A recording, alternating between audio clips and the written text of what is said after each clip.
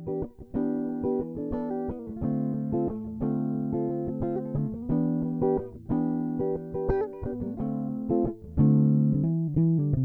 is the Meiji at 150 podcast. I'm Tristan Grunow. On this episode, I'm talking with Dr. Christina Yi, Assistant Professor of Modern Japanese Literature in the Department of Asian Studies at the University of British Columbia. Dr. Yi's book, Colonizing Language, Cultural Production, and Language Politics in Modern Japan and Korea, is forthcoming from Columbia University Press in 2018.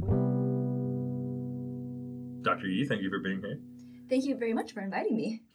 Most of your research has been from the perspective of literature, and especially from the perspective of Korea. Yes. So what does the Meiji Restoration look like from your perspective? Yes, good question. If I could start maybe and explain kind of what I've done thus far and then try to think about the Meiji Restoration in relation to that, I think that would work best for me.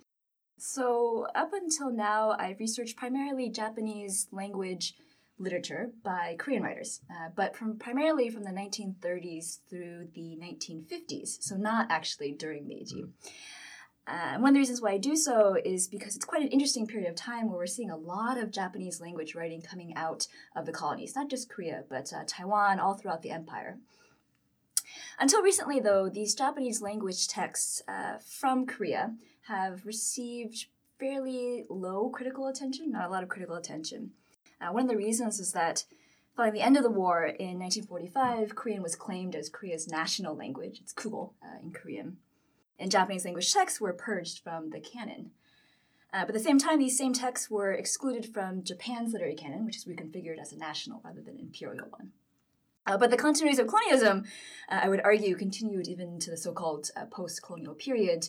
And you see this embodied, for example, in the creation of the so-called zainichi, or resident Korean community in Japan after 1945. So in other words, my work, I try to think a lot about the intersections of ethnic nationalism, language politics, and post-colonial identities. So the Meiji Restoration isn't something that I talk about directly, but its influence looms large, particularly as the ideologies that were produced in the wake of the Meiji Restoration fundamentally informed both nation-building and empire-building projects. And something I argue, actually, in this book that I've written, and which is forthcoming from Columbia University Press, is that nation-building and empire-building were simultaneous processes in Meiji Japan. And you really can't understand one without understanding the other.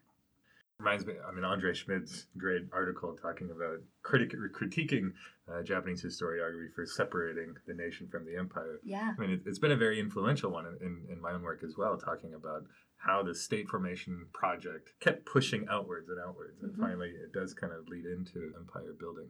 So this book that's coming out next spring, actually, by Columbia University Press is called Colonizing Language, Cultural Production and Language Politics in Modern Japan and Korea. So, as you can see there, I'm thinking about cultural production through and in relation to language. And literature, of course, is fundamentally about language. So what does it mean that a Korean writer might write in the Japanese language? How is that inflected in their texts? What can we understand from larger context? The writers that I consider in this book, both Korean and Japanese, all of them, I choose them because they shared a preoccupation with creating or understanding or trying to fix the borders of a Japanese literary canon, one that was not necessarily linked to Japan, the mainland, Meiji. And they do so in part because of the social political conditions in which they wrote, right? So often if you're writing in the colonies, you're writing kind of in relation to the colonies, those borders are very much in question, right? They can't be taken for granted. So I think in the fiction that we see produced by writers, particularly starting in the 1930s onwards, language use itself becomes a site of contestation and negotiation. It has urgent political ramifications. This question of who gets to belong to the national canon, who gets to claim the national language as their own. It's not simply a reflection of Japanese empire and all of its contradictions, but really constitutes it. And I think the answers given for that question change even as the borders of Japan did.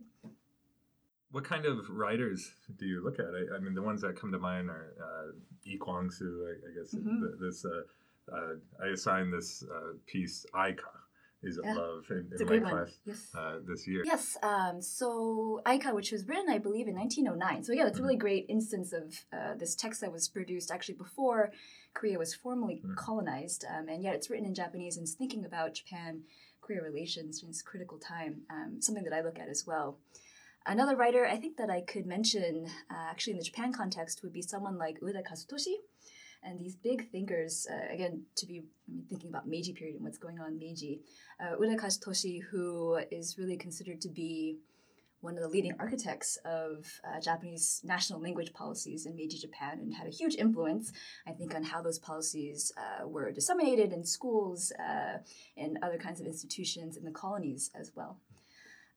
So something that has really informed, I think, the ways in which I try to think about my own research is how exactly does linguistic nationalism work when you have this nation, Japan, which is simultaneously trying to think about national language in relation to empire.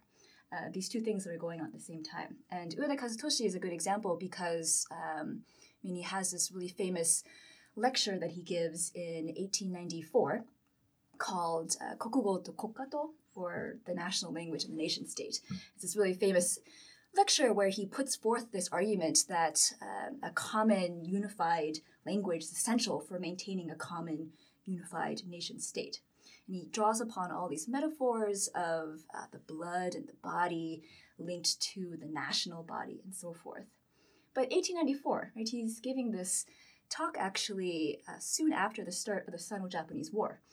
And this lecture later gets published in an essay collection in 1895, soon after the war's end, when Japan has formally colonized Taiwan.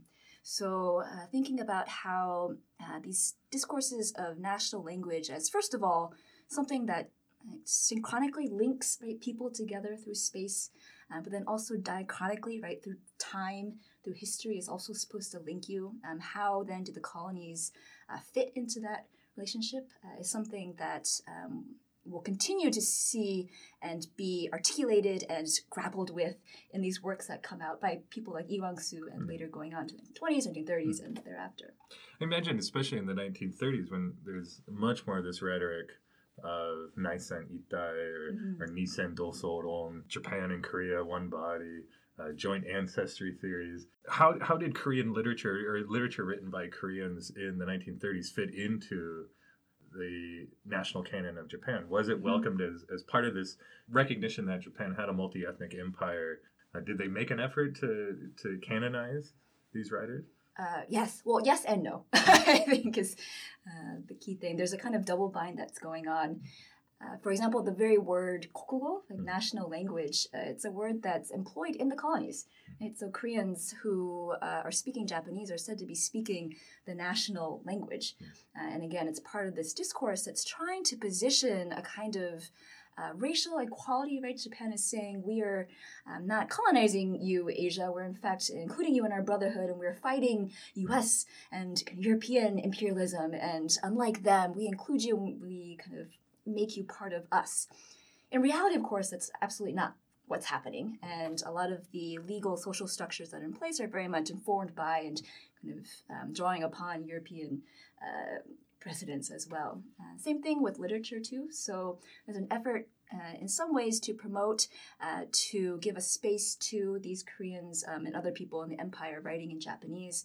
But when they do so, often they're marked as specifically writings by colonial writers. And in some ways, although this discourse of the national language allows them a space to speak, it kind of points to or gestures to an inclusive community.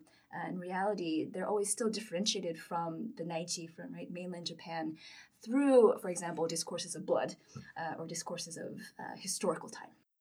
I mean, speaking of Lee Kwang-soo, I know in the post-war period, he in particular was kind of written out of the canon. I think you mentioned it. In both cases, there was these Korean writers writing in Japanese. And I imagine that the same is true for Taiwanese writers as well, who were written out of the literary canons of their nation, but also written out of the Japanese literary canon. Can you expand on why were they written out so quickly, or so was it all just colonial memory?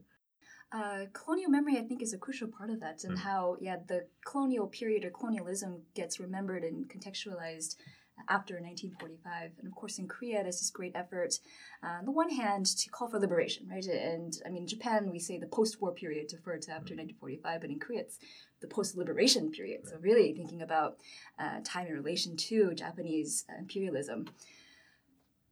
So one of the ways in which I think these agents of Korea can claim a kind of agency in relation to that is to say, we're going to eradicate all traces of Japanese empire. We're going to remove those affective as well as legal traces of imperialism from us. And one of the ways they try to do this is by, again, purging Japanese language itself from the canon.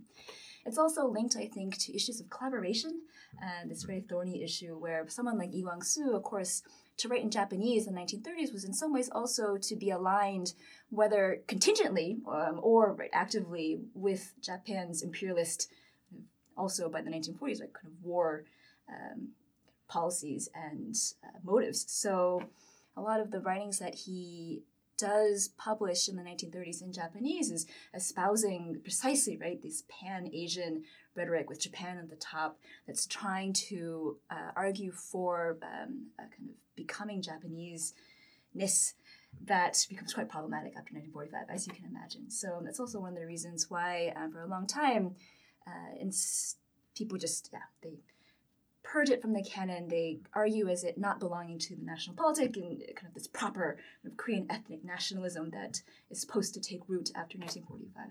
And then looking ahead into the post-war in Japan, when you have ethnically Korean writers in Japan who are now writing in Japanese, the Zainichi writers, so to speak. I imagine this must create a very ambivalent position for them as well. Yes, yeah. Particularly, I think, for writers who are in Japan during the occupation period, so from 1945 to 1952. So we've got not only Japan as being a defeated nation and actually an empire that is no longer, but also in some sense colonized by the U.S. or in this neo-colonial relation. And within that, Koreans in Japan are very much trying to claim, again, a kind of autonomous agency for themselves or a kind of subjectivity that's not beholden to Japan, the nation state. Of course, immediate post-war period, what we now see is the calcification of South-North competing governments on the Korean Peninsula, what would later become the Korean War. All these things are in the future and can't be predicted necessarily. So for a lot of these Koreans, they want to be able to write, but often the only language they can do so in Japanese. So how then can you claim a kind of Korean identity while doing so in Japanese? Well, what they do is they reject this idea of Japanese as a national language. They instead use it as a tool, but in some ways kind of fall into the same kinds of structures, the same kinds of discourses about blood and language and et cetera that we do see before 1945. Recently, the Zainichi Konkokujin writers have been kind of welcomed into the Japanese canon. At least I'm starting to see them published in English more. I was looking around for readings in my own class. I came across Yu Midi and Yi Youngji. Mm-hmm. And so, these are starting to come in and be recognized as part of Japanese literature. Where do they fit into the canon? Yeah, well, Yu Midi and Yi Youngji are really interesting cases. Of course, they're part of this later generation of Zainichi writers who were born in Japan and grew up speaking Japanese as their first and or only language, have perhaps little formal education in Korean or may have learned it as an elective or something in college, but of course nationally in terms of local belonging and also linguistic capabilities are very much rooted in Japan. So, but at the same time they're marked as being apart, again, because this idea of Zainichi too, which marks them as being part of Japan but not Japanese. Some people have embraced that very much, and I think this is when I think we also see this term Nihongo bungaku emerging, so not Japanese literature, but Japanese language literature. We're writing in Japanese, we acknowledge that we have a Japanese language audience. We want to speak to that audience, but we want to acknowledge also the historical formations that have made us apart from the nation, the kind of discriminations that still exist, I guess, through those structures, and not speaking for assimilation so much as recognition. particularly in the case, I think, of someone like Yang.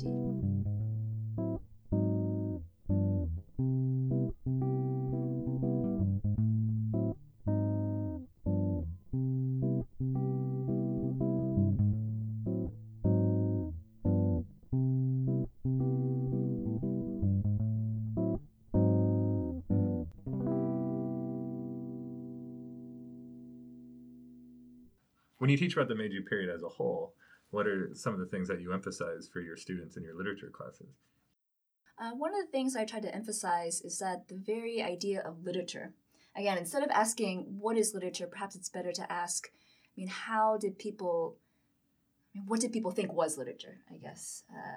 So the word itself, bun and bungaku, we go through in class, thinking about how this word operated in the Tokugawa period, for example, what constituted literary writing, or what was considered to be valuable in terms of kind of literary writing versus what we see happening after 1868, why that comes about, how that affects language itself and readerships and all this stuff. So rather than, I don't know, I guess my courses have a lot of history or in them, where we try to think about the history of these concepts and the histories of literature, along with looking at the text too. For historians, we very sharply make this divide at 1868 and say, well, this is the beginning of modern history in Japan. And we point to all of these reforms that the Meiji state undertakes and say, see, there's your modernity right there. But I'm talking with friends and colleagues who teach literature. They often say, well, for us, it's the 1880s. Where do you draw, or what is it that defines modern literature? That's a question that I ask my students, actually, in all of my courses. And it's one that I tell them we can't answer until we've read all of these different texts throughout the semester. And you still won't probably be able to answer it, I think, at the end of the course, because it is such a big one. I kind of follow critics like Karatani Kojin, right, who points out that this term, modern Japanese literature, should really have square quotes around each word. What is modern? What is Japanese? What is literature? I mean, these terms themselves are the subject of debate and undergo recontextualization after 1868. So I guess when you're thinking about kind of ways in which language and kind of genbun ichi and new formations of literature and kind of discourses of literature, shosetsu, emerge, 1880s is certainly key, but I would actually go before then and say, well, we've got this idea of a break, 1868.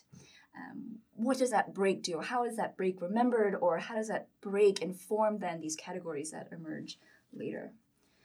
So right now I'm actually teaching a course on modern Japanese literature. It's a survey course, and we've just started a unit on children's literature, actually. We just finished Miyazawa Kenji as a taisho writer, of course, but this category of the child, who constitutes, or what constitutes the child and what is childhood, of course, is very much related to the Meiji period and to the changing position of the child in society, the rise of industrial capitalism, and all this sort of stuff that's going on, not only in Japan, but around the world. So in order to read Miyazawa Kenji, you have to go back and think about how the child itself is a discursive category that comes into being and informs, stands in ambiguous relation to, perhaps, this idea of children's literature. One thing that I will say that students have this idea that modernization equals westernization, and they often try to read everything, at least that comes out of the Meiji Restoration, in those terms. But if you think about texts like, for example, we did Hikuchi Ichio's Nigorie, or Troubled Waters, I guess is the translation. In some ways, it's thinking about the past. Certainly, it's a story, again, about this woman who works in an unlicensed brothel, and at the end of the story, I don't know if I should warn you, there's a spoiler alert, she ends up dying along with her former lover, and we don't know if it's a double suicide or if she's been murdered. There's some question about that, but it ends on this note where at night people will sometimes see this hitodama, right, this kind of ghostly light appearing over her grave, and what does that mean? So we can't understand that story, I think, without thinking about the changing idea or the changing kind of position and institution of prostitution. Can't think about it in terms of conventions or discourses of double suicide. And again, they emerged before 1868. The way the story is told and the way in which the narrative voice emerges is in some ways indebted to linguistic reforms, technological reforms that occurred after 1868. So both are occurring at the same time.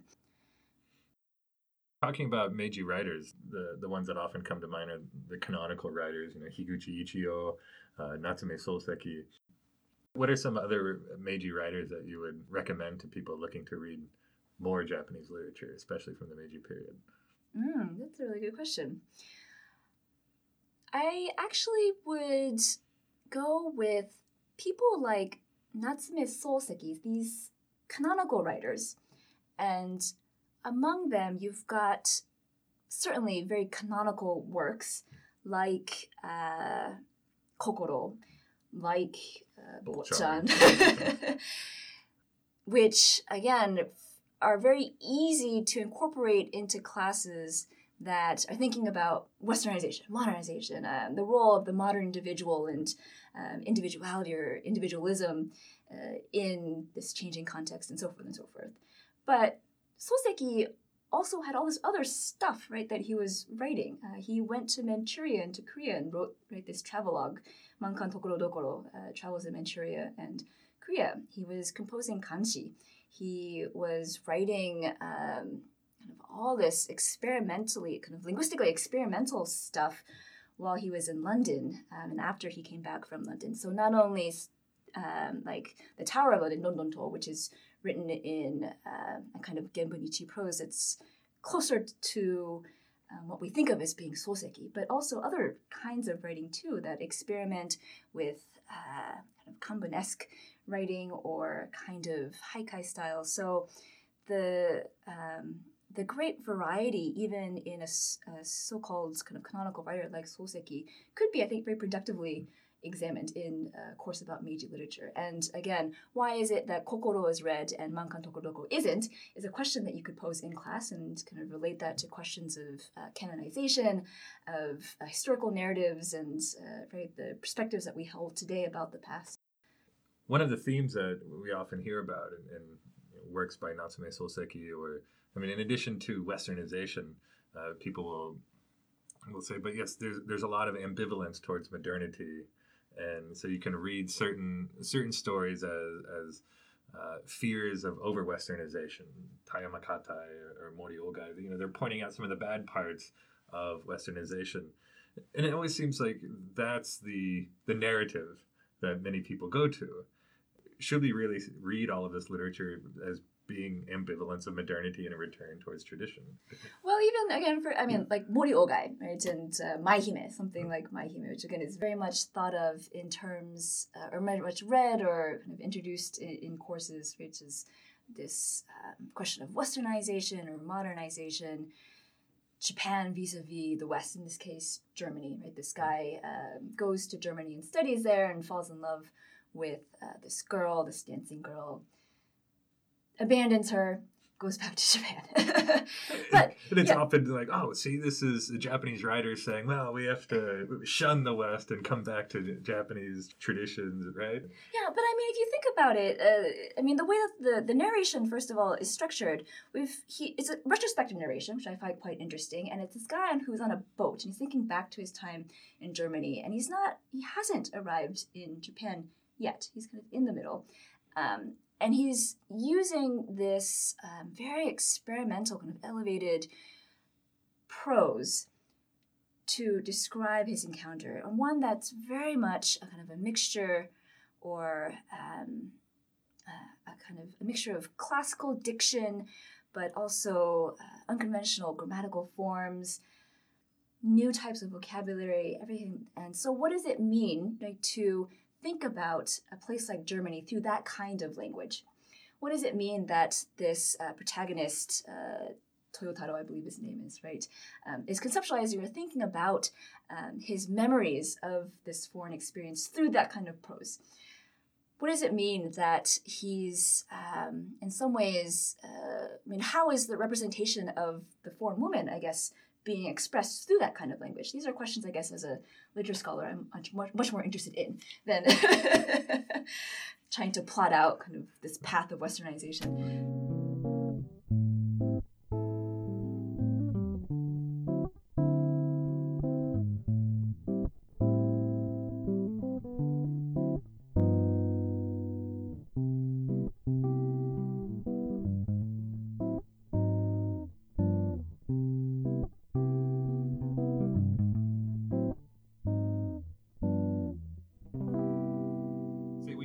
Time machine and you could go back in time to the Meiji period.